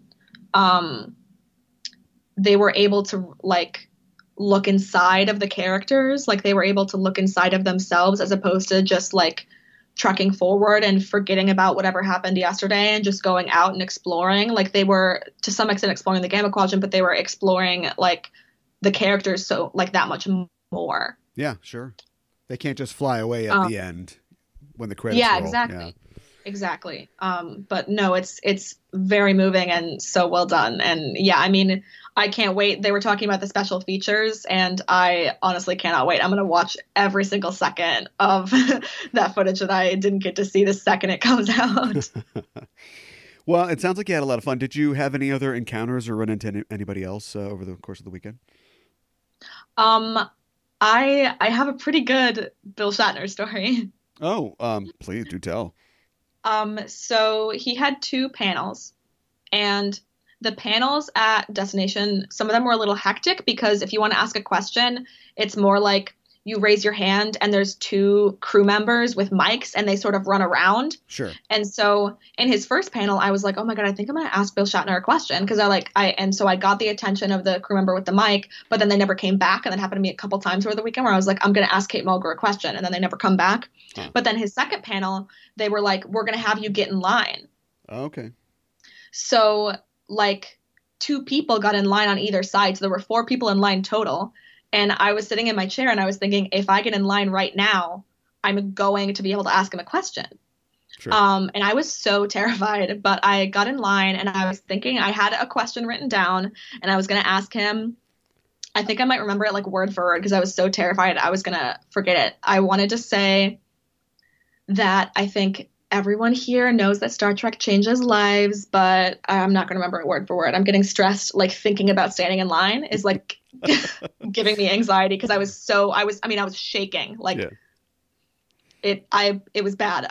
But basically I was going to ask him why he thinks so many people still have such a visceral connection to the show and the franchise and why it's such a family.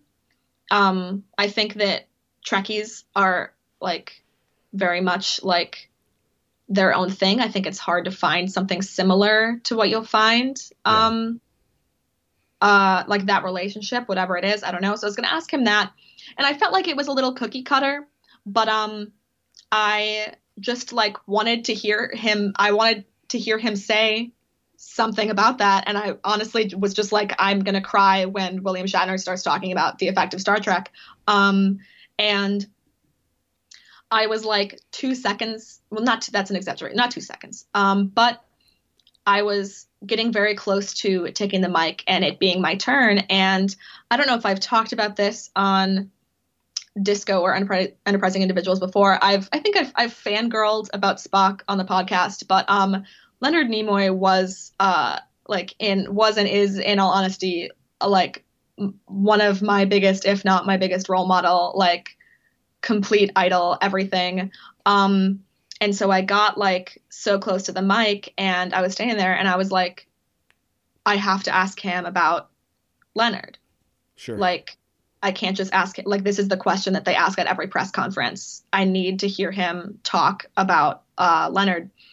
So the dude that asked the question before me asked some disgusting question to Bill about like, which like woman from the original series do you regret not spending more time with, or like who would you go back and like spend time with again? Yeah. And I was like, this is disgusting. But then Shatner was like, at first sort of just like teasing him, but and then he talked for a while. But basically he talked like about the Me Too movement for a little bit and then was like, so my regret is not having been more respectful. Okay.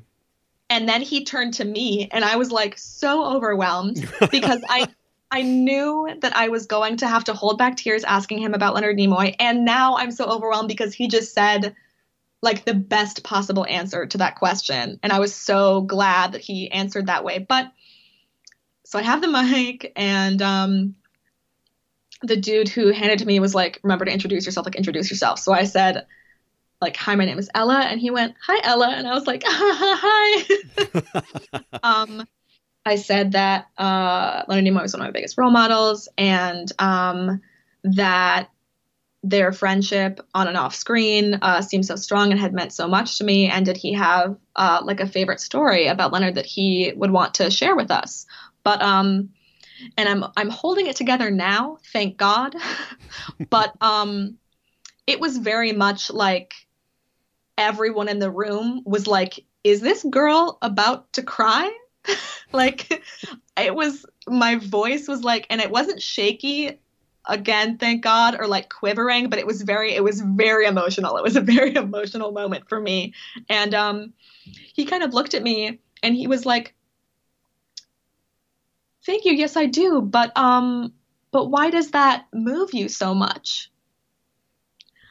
And it was like all of a sudden I was just having this conversation with William Shatner, like basically about how much like Spock and McCoy and Kirk meant to me and do mean to me. Mm-hmm. And which is so unreal for him at a convention, I think. Like, he didn't really talk to anybody else like that. Like, he would tease them a little bit, or he would give them a very good answer to their question, but he was like talking back and forth with me about it. Sure.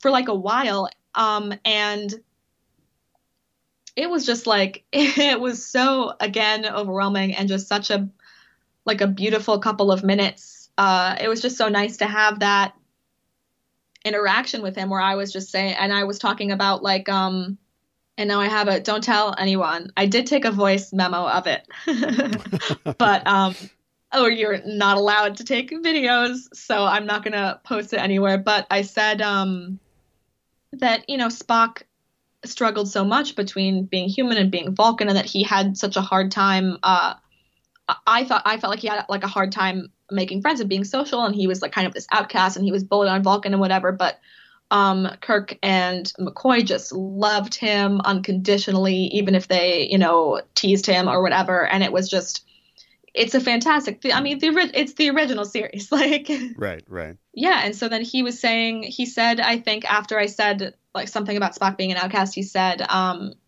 something about me, like he asked about me like again, and then he said you feel like Star Trek fans like relate to Spock and relate to Star Trek because like they feel like outcasts. And I was like, I mean, yeah. And then I said, it's hard to feel like that here when, there's thousands of people here all for the same thing, and, everyone's super nice and we all love each other. But like, right. I was watching the original series when I was a child. Like, nobody else in my second grade class was watching the original series. I couldn't go to school and talk about, my two favorite things in the world were probably Star Trek and like dinosaurs. And then a year later, it was followed by like the Lord of the Rings. It was never right. And my friends, like, I was always friends with like the girly girls. And so I was very much like tomboy weird kid.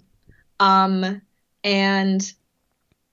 it was just, it was such a sweet moment. And then he was like, he said, I'm so delighted that helped you, that you feel like that helped you. And then he talked for a long time about like how hardworking Leonard Nimoy was, and kind of how similar they both were. And he kind of plugged his books to me. Sure. He kind of was like, I write about Leonard in this and this. And I was like, thank you, sir. I know, but I'm standing right here. Right. But no, it was it was so great to have like this. And it was just, it was silent. There was probably 1,000 people in there, and it was like dead quiet. So it was so strange. It was like all of a sudden I was having just this quiet moment with like the dude that I've watched on screen my entire life. The original series, I think maybe I watched the animated series first. I don't remember if I watched the animated series or the original series first, but it's like that was the first, like that was the spark that set the fire. Yeah. That led to me being here now, being a podcaster for 6 years and going to conventions and doing all of this. And so it was just, it felt very special. There's no better time to retire. You should just quit right now. No, right at the top. I'm at the top. Yep. Just had a sweet moment with William Shatner. Leave on a high note. Retire real quick before he goes back to being an asshole on Twitter. Yeah, and the next question is, do you like green girls or blue girls better? And then we just get back into that. Literally. Yeah. Or like, oh my God, one woman got up. This is for real. This woman, she got up. She was probably older than Shatner. And she was like, Mr. Shatner, I just want to ask you how you cope with being a sex symbol for all these years and for your entire life. And I was sitting like 5 spaces from her, and I was like, Jesus Christ, like head in my hands, like mortified. And she's like, woo. She literally like turned to the crowd and like put both of her hands up and was like fist pumping, like rallying the crowd. And people in the back were kind of like woohoo. And it was just oh my God, it was crazy. And then she did almost the same thing to poor old little Walter Koenig, who is just even more of a grandpa than Bill Shatner. She's like, you played Chekhov in such a sexy way. Oh, wow. And he's like, okay. Oh my God, it was so wild. But in the middle of all that, right. You got your moment. I had still. A very sweet emotional moment. Yes. I did. Well, thank you so much for updating us on the show, and thanks for representing enterprising individuals at Destination Trek. Remind people where they can find you online. I am at Gondor Gold on everything, Twitter, Instagram, wherever. And then my podcast, Generations Geek, is at Generations Geek on Twitter and generationsgeek.com. And yeah, I'm about to, right after we record this, I'm going to record with my dad and talk more about the con and talk about seeing the Tolkien exhibit in Oxford. So that's coming up. And I know that he and Bill Leisner have a show coming up talking about the new movie First Man. Right. Okay. I got to try to beat them to press with this. I got to turn this around fast. Get the scoop. Well, thanks again. Oh, thank you. Walter Koenig, sex symbol. Yeah, sure. He's quite a snappy dresser. As a matter of fact, you can see that for yourself in the pictures that Ella took while she was at Destination Trek. They're available on our website at enterprisingindividuals.com and maybe at some point in the future on Instagram at instagram.com/EISDpod, if I can figure out how that works. Ella took pictures during the press conference and on the red carpet of the premiere and with Andrew and Max, and she documented the great encounter of our time, the irresistible force and the immovable object colliding, William Shatner and Jason Isaacs meeting on stage. Longtime listeners to the show will know of the special place in my heart for that craggy colossus, Jason Isaacs, and my segment, Isaacs Antics.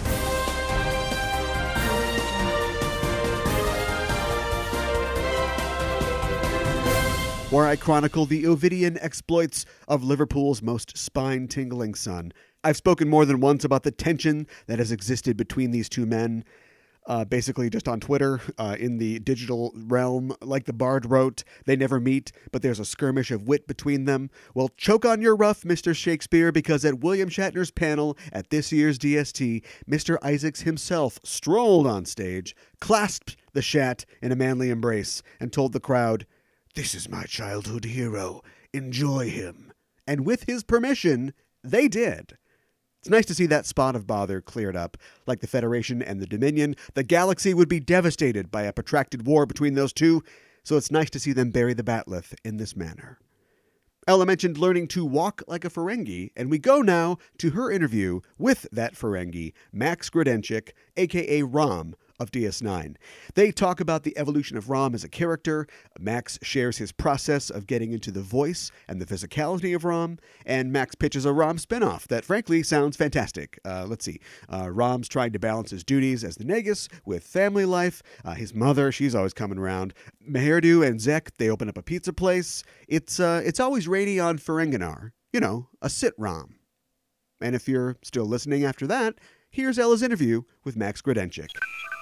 I was at the Minnesota State Fair in St. Paul in 1987. In 1987? That was 10 years before I was born. Wow, yeah. Was it still huge? It was pretty huge, I thought. Yeah? I was very impressed. That's what everyone says. They don't expect it from us. I went there, and there was this just people gathered, Yeah. the way that makes you want to go say, what the heck are they looking at? Yeah. And there was this pig, there was this cow and it had little cow babies sucking on it, you know. I said, well, what's the big deal, you know? What's the big deal about cow babies sucking on their mom, you know? And then I looked at it and go, that's no cow, that's a hog. I said, holy moly, that is the biggest hog I've ever seen in my life. And it was, indeed. And then I saw some big ones later on. And I remember milk was 25 cents. All the milk you could drink for 25 cents. It's $1 now. Yeah, well. Well, I'm glad you remember us for something, even if it's a big pig. 87, 97, Yeah. 32 years. Yeah. Anyway. Okay. I don't have much to say. I think you have some stuff to say. I think Aaron does and Armin would. I just listen to what they say, so. Yeah, you were a little quiet at the press conference. I did, you know, I just wanted to, well, are you taping this? Are we taping now? I mean, I started, so. You know, I wanted to say, they asked what made DS9 so special. I remember an interview with Ringo Starr on a talk show, and they said, the talk show host, I don't know who it was, but said, why were the Beatles so popular? And Ringo just said, well, I think we made some pretty good music. and on Deep Space Nine, I think we told some pretty good stories. And I think the writers knew how to tell a story. Make it interesting, make it exciting, make it relevant. It all comes from the writing.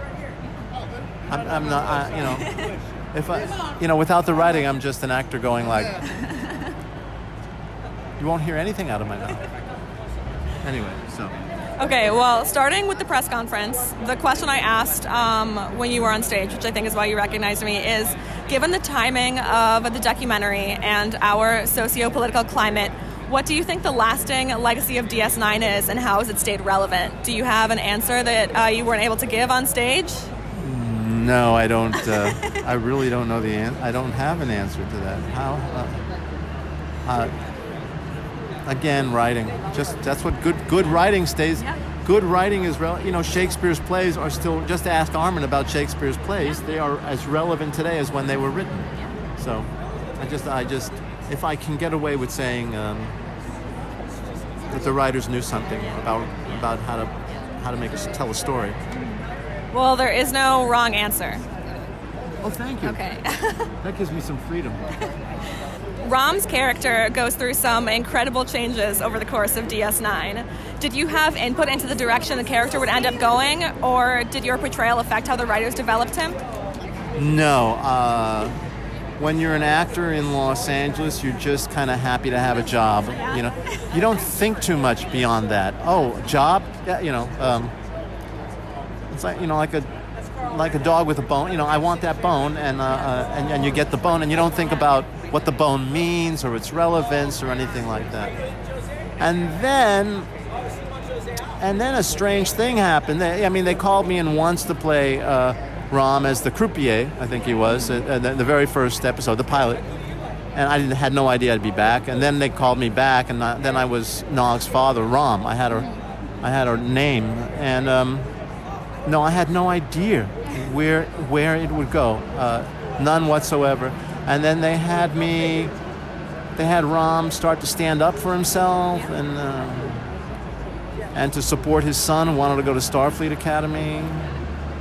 It's really Aaron, this is not televised, but it brings a little bit of a tear to my eye, the way Rom finds out that Quark has sabotaged Nog's Starfleet Academy exam. It's sort of an entrance exam, and he finds Quark in a hallway in one of those long corridors, and he's waiting for him, and he grabs him by the lapels, and he says, "I know what you did.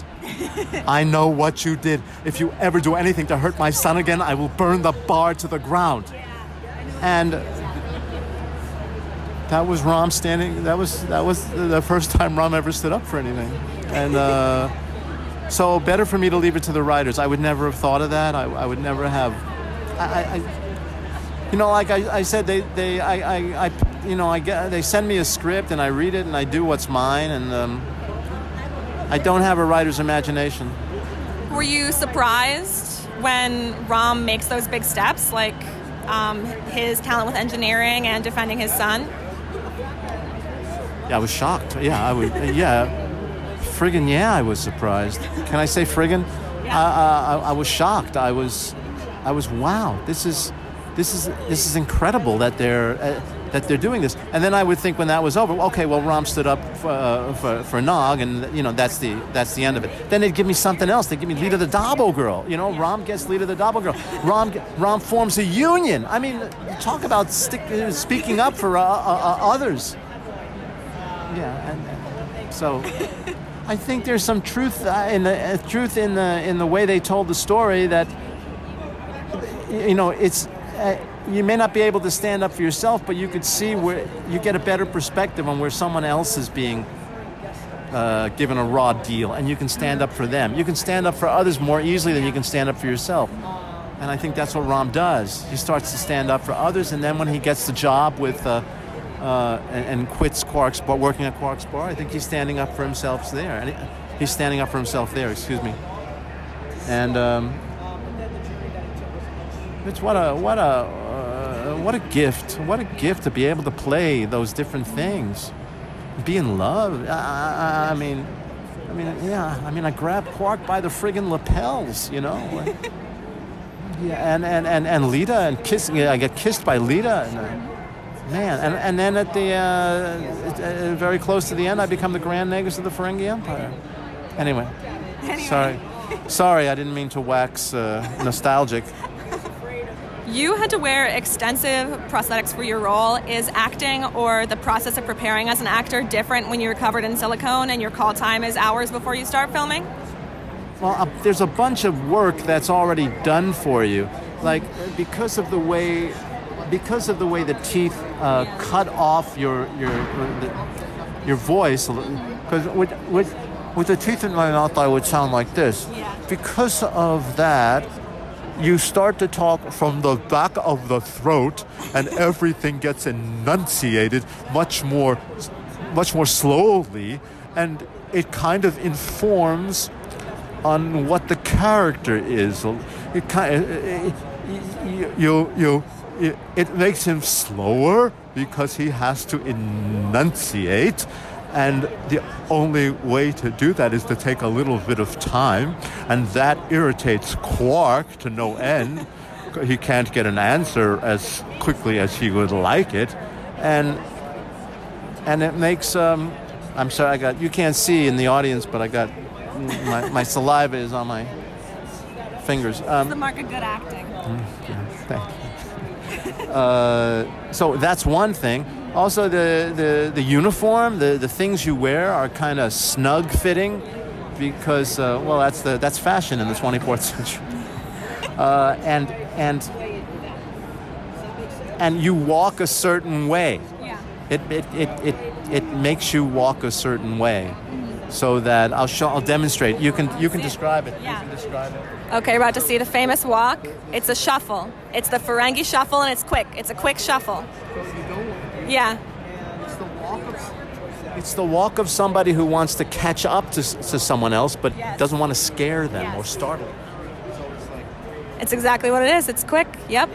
It's a very stiff, because the wardrobe kind of, it's just the way the wardrobe, what's the word, forms around you. Yeah. I don't know. Yeah. I don't know what the right. My English is not so good. Sorry. Yeah. You're an actor. You're not in the costume department. Does that answer your question? Yeah, that was a fantastic answer. The wardrobe restricts you. That's in Yes. a way that helps. And I learned early. You see, I had my own ideas about playing a Ferengi, but I learned early on to use what I was given. It makes it much easier. So I could use the restrictive wardrobe to help shape the character. I'm just fascinated by that comment. That was a fun time for me to learn how to walk as a Ferengi. Okay. Rom and Lita were such an interesting couple, but we don't see much of them in the later seasons. Were there any proposed storylines following their life together, like human or Ferengi kids? No, there was a story where Nog's mother comes back, and I don't know where that was. Season 6, maybe. There was a story Rom's mother is visiting the station and basically wants. I think it was that Rom should take care of her and give her money. She was not a nice person, and Lita was involved in that story, I remember, and so was Armin Quark, and Nog, of course, but nothing ever came. I think they had an A story, and we were the B story, and they and I don't remember really what it was, but the A story got bigger and bigger, and so that was the end of that. Well, where do you think that they would be 25 years later? Living happily ever after, can I say that? No, I think Lita was a part of Rom's fight to stay in power. I think there was probably a big fight over how Rom stays in power. That would have been the Ferengi, the Rom spinoff. Grand Nagus Rom, the spinoff. And he would have had to form factions with people who could support him and that kind of thing. It would be very political. All right. And have you seen Discovery at all? I have. I enjoy it very much. Yeah. You did. Should I be honest? Be so honest. No, I don't want them to dish our show, so I don't want. Listen, constructive criticism is always appreciated, and I say this on behalf of I know Sonequa personally. Who do you know? I don't. On behalf of Sonequa, I can tell you that you can be as honest as you want. I like the show. I love what they did with it. I thought they made I thought it was really original what they did with it, and they went a different. It's different. It's a very different kind of Trek. I just thought that mirror thing went on a little too long for me. That's all. A little too long for me. So if you could change one thing, it would Just be. Change the mirror. Just don't do. We have no. Well, let's do. What did you want to see more of? Not what you wanted to see less of. What did you want to see more of? Well, oh God, I don't know the character names, but the okay. the captain, Yes. the captain. They killed her off. They killed her off very quickly. They did, yeah. And Michelle Yeoh. And when does she come back in the the mirror version of her character. In the mirror, So they knew they were doing the mirror when they killed her off. Yeah. I would like to have seen more of her in the real world. Yeah. That's all. I like her very much. Yeah. So. Me too. I think a lot of people share that view with you. Is that true? I think so for sure. Yeah, she was killed off too soon. Yeah. It happened. I thought it was very dramatic, but yeah. I would like to have seen more of her. Yeah. I did get the official signal to wrap up. Really? So it was over your shoulder. It was very quick and professional. You know where to look. I don't. I mean, I was just going to ask what you have going on right now. If you wanted to say anything to our listeners. Hi, listeners. Hi, Max Kredenchik here, and Ella is doing a great job. And I would like for this to go longer. But she was given the signal to wrap up. And I don't know. I wish you could call in and ask questions that I wouldn't answer. It was a great gig, Deep Space Nine. In summary, it was a great gig, Deep Space Nine. We had fabulous writers. The writers cared so much about the show. I could call them.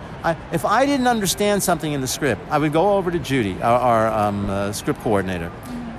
Fabulous script coordinator, and she would look at it and she would either explain it to me as best she could, or she would say, you know what, I don't know what they meant by that. I'm going to call the writer's office, and then they'll call back and you can talk to them. And she would do that, and they would call and they would explain what they meant by that. I thought that was incredible because they cared about the show, every line, every word. On our series, and I think on all the Star Trek, you cannot change a word of the script. You shoot it until you get the lines perfectly. And Judy would say, what was her? I forgot what she would say. She would say something. It was memorable, but I can't remember it at the moment. Dead letter perfect, she would say. DLP. She would say DLP. And when she said DLP, dead letter perfect, we would move on to the next shot. And not before she said DLP. So that is a tribute to how important the writing is in the Star Trek franchise. And I think it's a tribute to Roddenberry. I think that's a tradition that he started, because the writer wrote this, and we should say it like the writer wanted it. All right, well, somebody else is waiting for you, but thank you so much. This is so fantastic. Ella, you made it so easy. Thank you so much. Cut the stuff where I'm babbling and keep the stuff where I sound erudite, if that's a word. I don't know if that's a word. It is. Sounds It Latin is. to me. Thanks so much to Max. He's humble to a fault, but for my Latinum, he's really one of my favorite, if not my favorite characters on the show. His delivery, his physicality, and his characterization. It's like he says, he went from a one-off character to a mainstay on the show, and the writers kept growing the character and giving things to him, and it's all because of how strong and hilarious he was in the role. So thanks, Max, for working so hard at it and making it seem so frigging easy. And I hope I made you sound smart in the interview. Well, hi, Aaron. Aaron, Ella said that you would make me sound smart, and her smart, but I'm more concerned with myself. We have an abundance of episodes related to Deep Space Nine in our catalog, particularly this year. A lot of people wanted to talk DS9, and that's always a good thing. This might not be a Garrick or a Rom episode, but Duet is one of my personal favorites, and it's one of the first episodes of DS9 where the show, it really starts to lean into its premise, and it starts clicking, and it features great work by Nana Visitor and guest star Harris Yulin. Why do I mention it? 2 reasons. We have an episode about Duet on which I talk about the episode with New York Times bestselling author David R. George. You can find that on our website or in the show feed. And I finally reached Duet in my DS9 rewatch recaps, which I'm doing on our Patreon at patreon.com/EISTPOD. Every week or so, basically, I'm rewatching another episode of DS9 in order from start to finish, giving my thoughts and speculations and a few interesting facts on the episode. And those episodes are available to patrons or our crew members of the show. Just go to patreon.com/EISTpod, and for a small contribution, you too can join the crew of the show and get access to exclusive subscriber content, like our live shows. We just did a live show with screenwriter Melinda Snodgrass, writer of the TNG episode, The Measure of a Man. Ella was a part of that. We've also got episode commentaries, like our latest commentary for The Cage. There's sneak peeks at what's coming up on the show and more. Just head to patreon.com/EISTpod and become a member of the crew today. I should also mention that you can see video of that live episode with Melinda Snodgrass, which was recorded at Convergence 2018 on our Facebook at facebook.com/EISTpod. In that video, I'm wearing a shirt with the face of Gowron. You know that face that he makes, with the slogan, "It is a good day to I." That shirt and other shirts and merchandise are available on our TeePublic store. Search for Just Enough Trope, that's our parent network, on tpublic.com, or click through our link in the show notes for Trekwear from enterprising individuals. And that's it. I think we covered all the bases. I hope we did. How many bases are there in cricket? There's no bases. I just want to thank Destination Star Trek for a great show this year. And I want to thank Ella as well for doing such an amazing job as our cubby reporter at the con. Ella's going to be back on the show this November 8th for the next Discovery short trek, Calypso. I'm really looking forward to this one. Discoverage, our Star Trek Discovery recap show, will go live on Spreaker and on Twitter at 9 p.m. Central Time on Thursday, the 8th of November, just after Calypso airs.